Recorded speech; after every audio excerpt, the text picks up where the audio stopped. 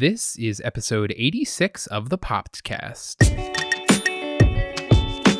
Welcome to the Popcast, a weekly podcast all about pop culture in 3 regular segments. We're your hosts, Maureen and Josh Goldman. Welcome back, everybody. Maureen, how are you? Horizontal, how are you? Horizontal again. I've made Maureen's dreams come true when recording a podcast yet again. Set up the microphone stand. So Maureen is laying on the couch. I am sitting on our basement floor. We are coming at you on whatever day it is. I've lost all track of time. It's been over 4 weeks. It's been over 4 weeks of being in our home. We're very grateful we're able to do that, but it has felt like a very long time. And, you know, I think we used to release these on Monday mornings, but what's a Monday morning anymore? I mean, they all seem to blend together. That is not true. I feel Monday mornings. For anyone working from home. I'm working from home, and they all feel the same to me. No, I tell a major difference between the weekends because I don't have to be like plugged in and trying to do work and parenting. Technically, you're correct, except I just feel like there's so little boundary between working and your regular life when your work and your life are in the same place. So maybe that's just me, but you know, we're bringing this to you on day. We'll just call it day. Today, tomorrow, it's all the same. It's all the same to me. And I'm one of the co-hosts, so that's what I decide. All right, Maureen, we have a little bit of follow-up before we get into our topics for this evening. First, a couple episodes ago, we talked about the star of Wonder Woman, Gal, and we didn't really know how to, I said, I don't know how to pronounce her last name. Well, I had a friend reach out to me who said she learned from Gal's manager how to properly say her name, and the proper way to say it is Gal Gadot. So for all of you out there, Maureen might have already said that, but you know, I think I can't remember what I said, but it seems right when you say it that way. Seems right. So Gal Gadot, that is the proper way to say her name. So thank you to my friend who reached out, and thank you for doing your due diligence.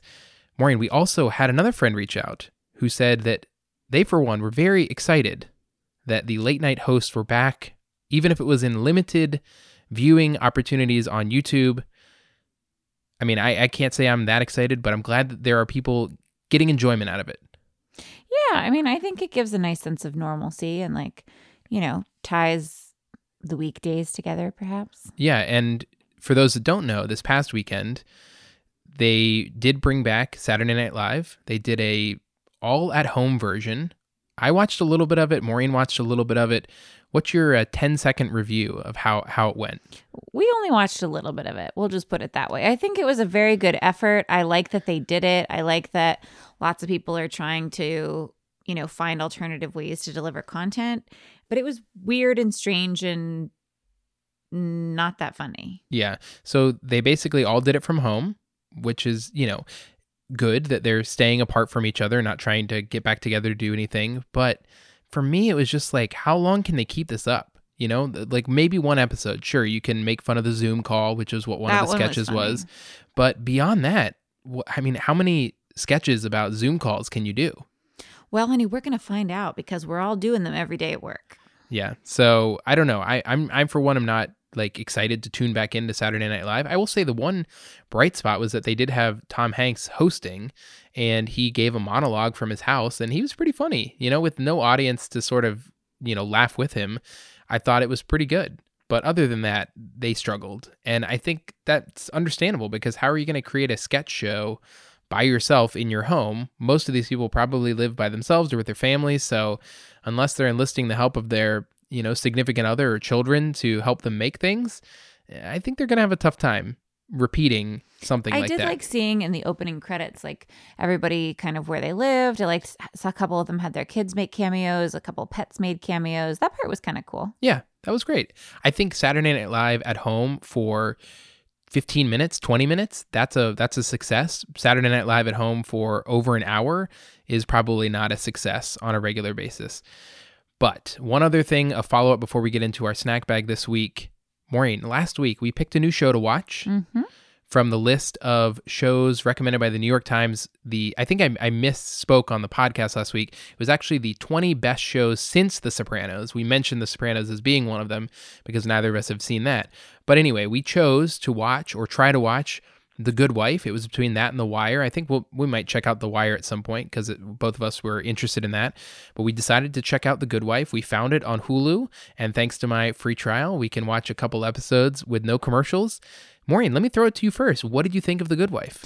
Well, I love no commercials. So first and foremost, that is what I want to say about that. It's like you chose that as your new I thing. just love no commercials. Anything with no commercials. I like The Good Wife. We've watched 3 episodes now. Yeah, I 3 think. episodes. Here's things that I like. I like that it's one of those shows that has like a somewhat continuing through line, but like you can easily watch one and walk away. Like it wraps up its mini storyline about the court case of the show within that 45-minute episode, which I really like because I don't have time to binge watch things right now. That may change on maternity leave. Or it may get worse. Who knows? But it's nice to be able to be like, I'm going to watch one show and you feel like, they're not leaving you with like an epic cliffhanger. I really like, what's her name? Juliana Margulies. I was going to say Maura Tierney. She was a different ER person. Yeah. Juliana Margulies. I really like her, although she has a lot of just like stand and like react moments and just like stand and deadpan or like stand and look at people, which may be a little bit much for me. But overall, I like her character. I think it's good. I think we'll keep watching it, but it's not the kind of thing that I'm like, oh, I really wish I had a Saturday to just binge watch this whole thing. Yeah, I also like it. I think Juliana Margulies is very good. She's a 2-time Emmy winner for that show. So I think she won for the 2nd season and I believe the 4th or 5th season. So maybe she gets more to do than stand and react. I mean, the whole hair premise is amazing, although it's always in her face. Yeah, you did mention that. The whole premise of the show is that she is the wife of a disgraced former Cook County attorney in Illinois. But yeah, I like the show. I think the acting is very good. I think that I'm sort of torn between the like mini story wrapping up. So it's more like, in that sense, it's more like a procedural. So it's more like a Law and Order where you get something presented to you at the beginning and then it's solved by the end, as Maureen said, versus sort of like the serialized nature of a show, which is more like you're following a through line and you're following characters. I would like a little bit more of that because I want to learn more about the characters. That being said, this is a network show, or was a network show that was on CBS. And so they had to fill 22 episodes of content per season, which is a lot for dramas these days. And that almost entirely has gone away at this point. Most shows are 13 episodes, 10 episodes. Some of my favorite dramas are no more than 13 episodes. And so it makes sense why they needed to sort of pad out some of the content in the show. I just kind of wish there was a little bit more of like the main storyline you're following in the first season is, Alicia Florrick, the main character played by Juliana Margulies, is separated from her husband because he's in prison on charges he claims are false, and there's sort of a mystery there. Was he falsely accused? Did he really do the things that they're saying he did? And so on and so forth. So I'm a little interested in that. I would love to see a little bit more of that, but I also do like that it wraps up at the end of the episode so that you can sort of have some resolution moving forward. So I think Maureen's right. We're going to keep watching at least until the free trial on Hulu ends, and then we'll see where we go from there. But I'm glad we picked that one. It's been enjoyable. Maybe we'll try The Wire after that free trial ends. Yeah. All right, Maureen, just 2 small things in the snack bag this week. The first one I saw is that, we're 4 or 5 weeks into this stay at home, businesses pretty much being closed, especially non-essential entertainment businesses. And I've started to see things where CEOs of major entertainment corporations are donating their salaries. This seems like a no-brainer, right? I mean, like the CEO of Disney has said, I'll give up my whole salary. Considering Disney World just had to furlough tens of thousands, if not, I can't remember the exact number, but lots of people. And then I just saw Live Nation, the owner of, concert venues, and they also own Ticketmaster. That CEO has also donated his salary for the year. I mean, it wasn't surprising, but it's funny that those types of things make news because it is sort of. But you know what? It's an example of people being good people. Like, we're all trying to do that in whatever small way we can. Like, continuing to pay people that you would normally hire if you're getting your salary, and, just all the different things you can do. Tipping your grocery delivery people above and beyond, like I know a lot of people are like doing takeout from their local restaurants, trying to support in whatever way they can. And I think it's good that these CEOs are doing this. And then, you know what? I'm happy for it to make the news because we need more good news right now. Yeah, I guess they don't have to, so it's good that they did. Yeah, I just thought we'd share that because I thought it was interesting. And at first I was thinking, why is this news? Because, they should be doing Well, it. think about it this way. If there's only like 2 that you've read about, think about how many are not donating their that's salaries. fair. That's fair. Well, we'll see. Maybe some more will follow in their footsteps. All right, Maureen, the second snack bag topic. So we mentioned that Saturday Night Live tried to do an at-home episode, and I just read right before we started recording that there's another show that will be trying an at-home version of their show, and that is American Idol. So before the whole pandemic started, they had filmed and gotten down to 20 contestants, and now they originally said we're going to try to put this on hold until we can get back together and film in front of an audience, and now they're saying we're going to try this from home. So I don't know what the plan is that exactly. Seems hard. Yeah, so normally the top 20 would perform in front of a live studio audience, and then people would vote from home, and there'd be the crowd there cheering them on. Now they're all going to be at home and attempting to perform, and I don't know what kind of technology they're going to have. I would assume that American Idol has enough money that they can equip the contestants with some sort of recording equipment. Please, I railed on this podcast before about people who have the resources but don't do that, when they're recording at home. But I really don't know. I feel like it's going to be a weird thing. I'm interested in tuning in at least to one just to see. Part of American Idol is that it's all about like live singing. Recorded singing is very different. No, I don't think they're going to record things. I know, but they're going to be on a Zoom call. Yeah. With Katy Perry and Lionel Richie and Luke Bryan. Yeah. They could listen while the person sang, right? Yeah. Like they could be on there, and Ryan Seacrest could be on there hosting. But you're still not hearing the sound like pure. You're hearing it through a digital. Right. And the other thing too is that they're going to have some recording they're singing along to as opposed to a live band, which I think is pretty traditional at that stage. So I think it will be different. I'm just curious how it's going to be executed, because most shows that are wrapping up or trying to wrap up, that like reality shows that had live studio audiences, they have to come up with something different. The show we really like, Survivor, usually has a big reunion show, and they just announced they're going to do the whole thing over Zoom to like wrap things up, which is kind of a bummer, because especially for this season, because the current season of Survivor is all previous winners. No spoilers in case you're catching up, but I just feel like it's sort of like anticlimactic. Now I get it, and I'm all for it, but for the safety of everybody. But you have all these amazing players, and they're all going to be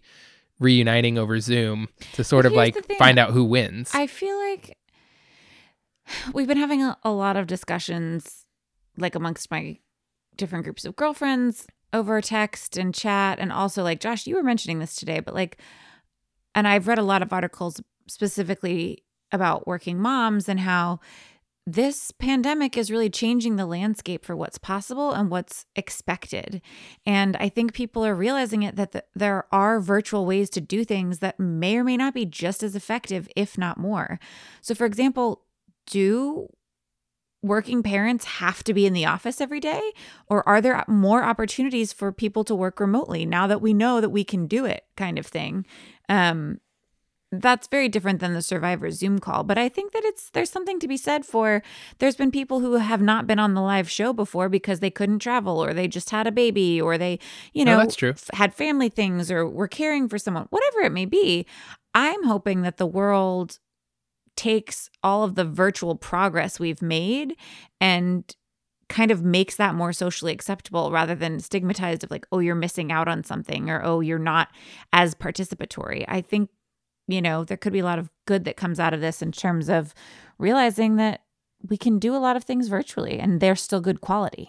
No, I think that is well taken, and I totally agree with that. I just think that, there are certain things that you're going to want to maintain if you can gather together as people, that they're going to be more effective than being virtual. But I totally take your point. And I think that it'll be interesting to see if sort of the leniency that we've seen, like if you're a working parent at home and you're working and your child runs in, previously it was sort of a stigma. Currently, during this current time, it's more like, oh, that's so cute, it's okay, we're all at home. But if we go back to a point where some people are at home and some people are in the office, and your child were to do that, then would there still be that oh, it's okay, that's so cute? Or will it be, hey, we're expecting you to be at home working and not caring for your child? So I think in that respect, it'll be interesting to see how companies and organizations approach this idea of, yes, we can be virtual, but is it going to work in the same way? I think it's just a matter of who is in charge and what their feelings are on the whole matter. Yeah, I agree. If you can figure out a way to trust your employees, I think they'll do better work if you give them more leeway to kind of live their lives. I know I'm certainly busting my butt, and you have been too. And maybe some of our working hours happen in the evening after Caleb goes to bed, but the quality of work, I think, is maybe even better. Yeah. No, you're not going to find any disagreement from me. All right, Maureen, should we move on to our premiere topic this week? Let's do it. All right. So originally we were going to talk about something else, but then I realized that last Wednesday was the series finale of Modern Family, one of the longest running sitcoms on television. And I feel like we can talk about it a little bit because I think you watched it for almost its entire run. Yeah. I watched it for, I think, the first 5, 6 seasons or something like that. And then I would catch it here and there. Was not a regular watcher after a certain time. But it was sort of like a new thing when it premiered in 2009. So I'll give you a little background if you're not familiar with the show.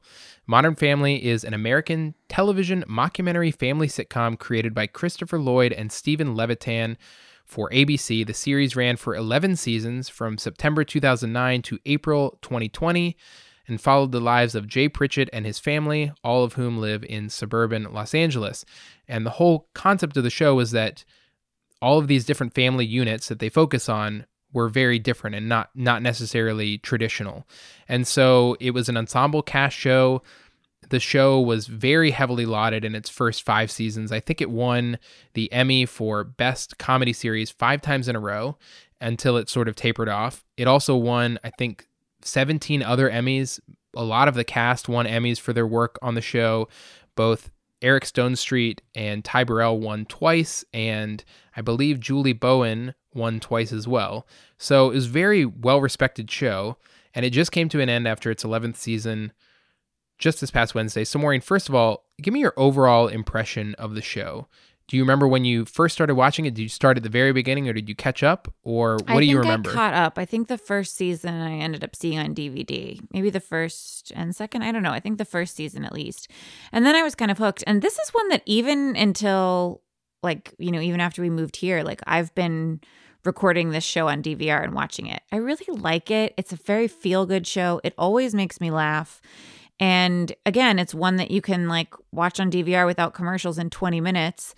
So on a work night, if you just want to unplug for a little bit, but you still have stuff to do or need to get to bed or whatever it may be, I don't know. I have loved this show pretty consistently and have always kind of watched it. So yeah, I mean, I love it. I think all of the seasons are funny. Obviously, at the beginning, the timing of the show is just, the comedic timing is really strong.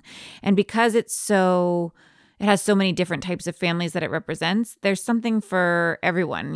When I first started watching it, I did not relate as much to the mom and dad characters as I do now that we have a kid. But it's just so funny. And I think that they play up dynamics of parents and children, but they also play up dynamics of grown kids and their grown parents, which we can all relate to, as well as sibling dynamics, especially between the characters of Mitchell and Claire.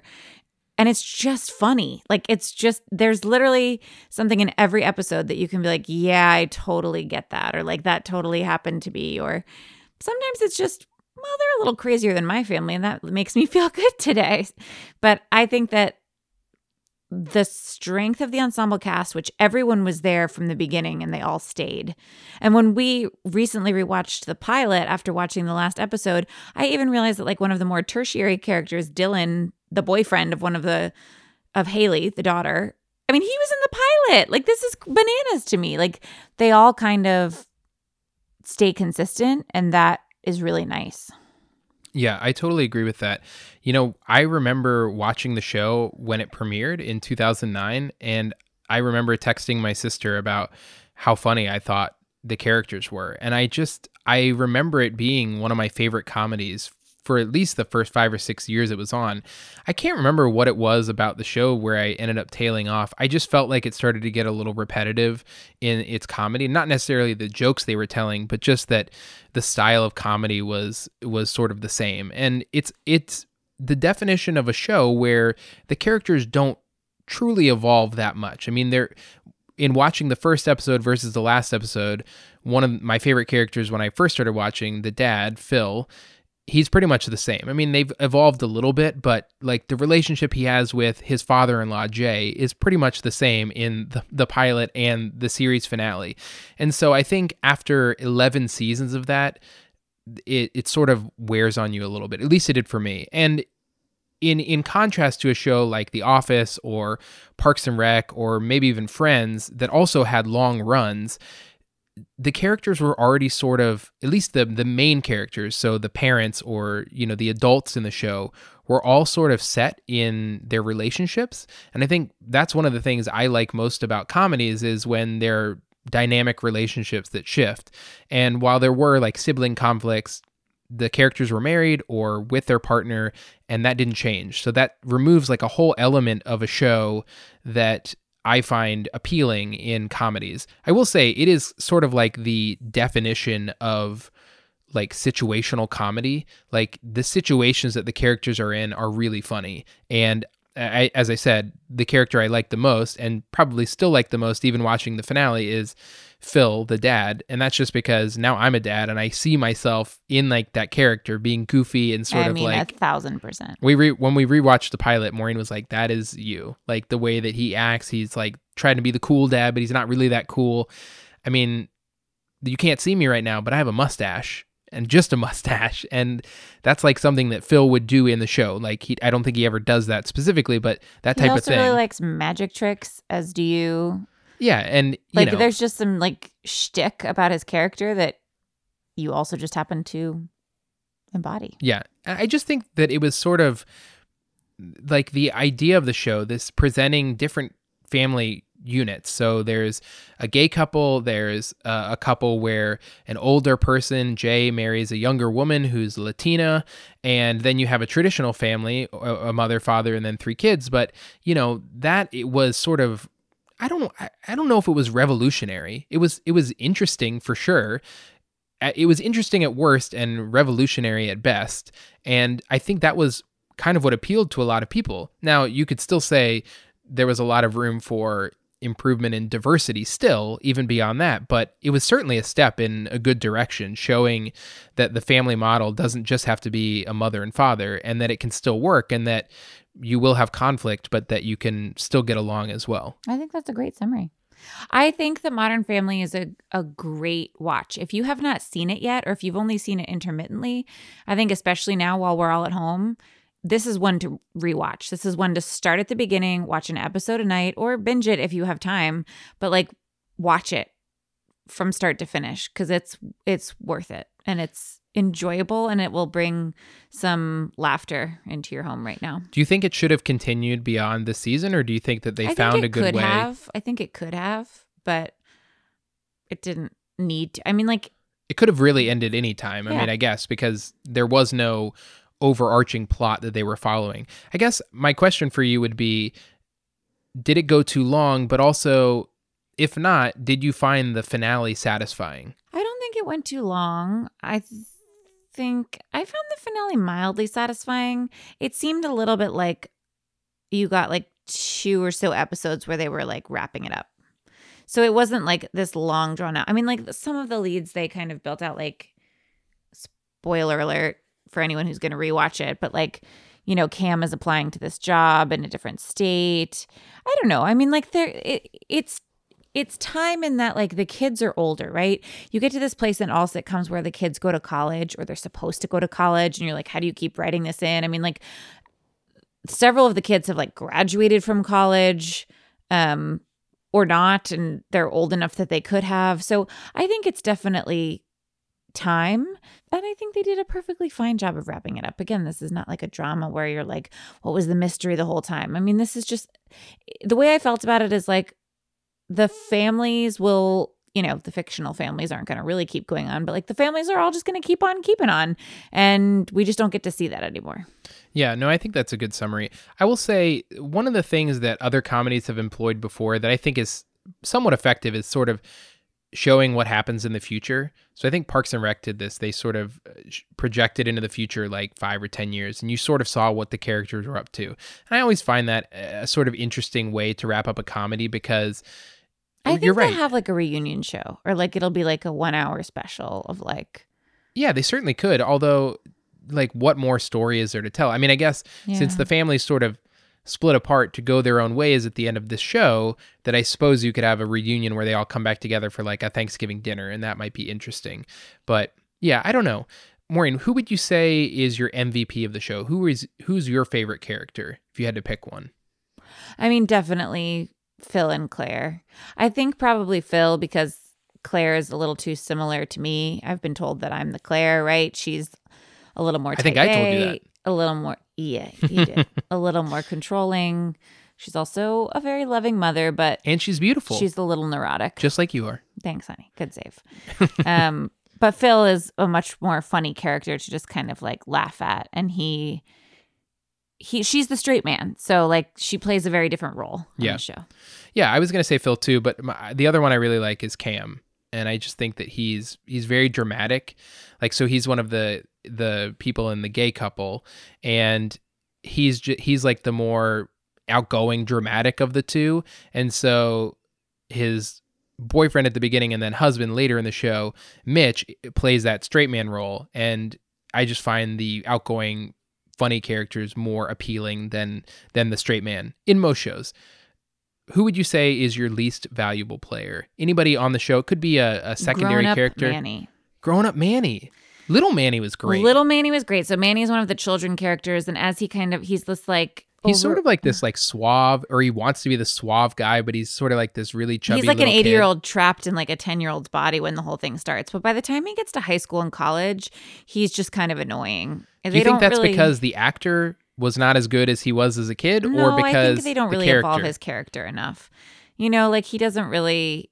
He just kind of becomes this like theater nerd, which you would think would appeal to me, but it is a little overplayed. I don't know. I just don't find his plot lines very funny. Yeah, I was gonna say my least valuable player are the kids, and I think it's not just Manny, it's the rest of the kids. They're great when the show starts because they are kids, but you're right, as they grow up, the writers struggle to find interesting things for them to do.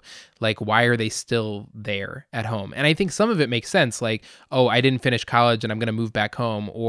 But for like, there's a character who's supposed to be really smart and she ends up back home anyway, or stays in the area. And I just feel like once they're not supposed to be there anymore, you got to move on from them, because there's not a normal way to keep writing those characters.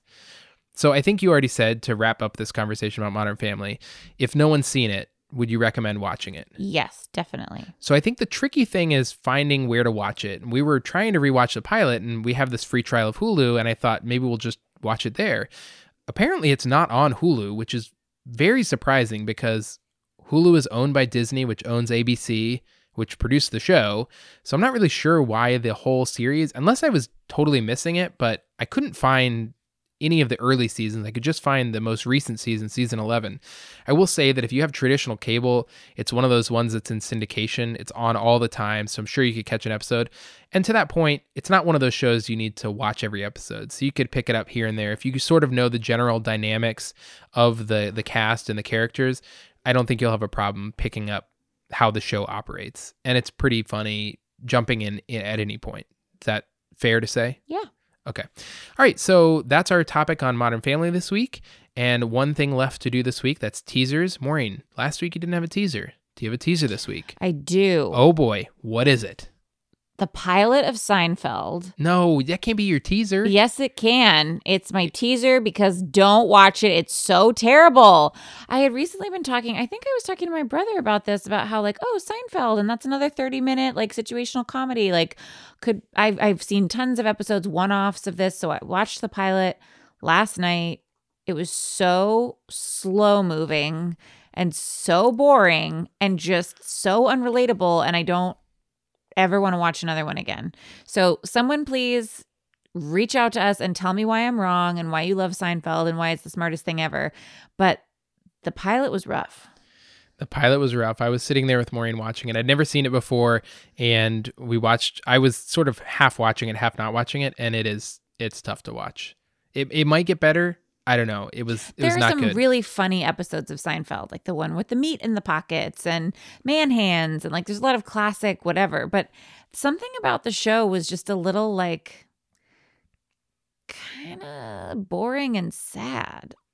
Yeah, that's fair. I mean, they did say it's a show about nothing. So there you go. All right. Well, that's an interesting teaser. Something not to watch. Yeah, well. My teaser this week is a pair of movies that I rewatched recently that are both on Netflix, and I would highly recommend them. They're really enjoyable, really easy to watch. In fact, I've told several people outside of the podcast that they should watch them if they've never seen them, or even rewatching them. Their connective tissue is that they're both written by Aaron Sorkin. They are not similar movies, other than, I guess they are kind of similar movies. They're both about tech founders. One is The Social Network, which is about Mark Zuckerberg and the beginning of Facebook. And the other one is Steve Jobs, which is about Steve Jobs, the founder of Apple. So I guess that's a connective tissue as well. Both are just really fast-paced, fun, interesting movies. I don't know exactly how much truth there is in each of them. Both of them were based on biographies or stories of the actual people, but I'm sure there was creative license taken in both the writing and the directing. So The Social Network was directed by David Fincher. It was nominated for Best Picture, won a couple Academy Awards. Steve Jobs was directed by Danny Boyle. It was nominated for a couple Academy Awards, including 2 acting awards. I think that those might have been the only awards it was nominated for, but the person who played Steve Jobs, Michael Fassbender, and the person who played his close confidant in the movie, played by Kate Winslet, also nominated. I just find them both really interesting. If you're a fan of Aaron Sorkin at all or any of his work, it's kind of got that like zippy style and totally worth watching. I think both are just about 2 hours long. One fun fact about Steve Jobs, the movie, is that the screenplay is 190 pages long, and typically the rule of screenplays is that 1 page equals 1 minute of screen time, but the dialogue is so fast that they are able to move through that 190 pages of dialogue in just about 2 hours. So very fast-paced, very fun movies to watch. If you have a couple hours and you're looking for something to watch, I would highly recommend. And if you've seen them before, they're easy to rewatch as well. So check them out. They're both on Netflix. All right, Maureen, anything else this week? No, that's it. All right, we'll be back next week. I'm sure Maureen will be horizontal again, and we will talk to you then. You can leave us feedback, comments, or questions on each episode by going to vernacularpodcast.com/poppedcast. We would love to hear from you. You can also reach us by emailing thepoppedcast@vernacularpodcast.com. Please also subscribe, rate, and review our show on your podcast app of choice so you don't miss an episode. We'll be back next week, as always, sitting in our basement with a brand new episode. Talk to you then. Bye, everybody. Bye.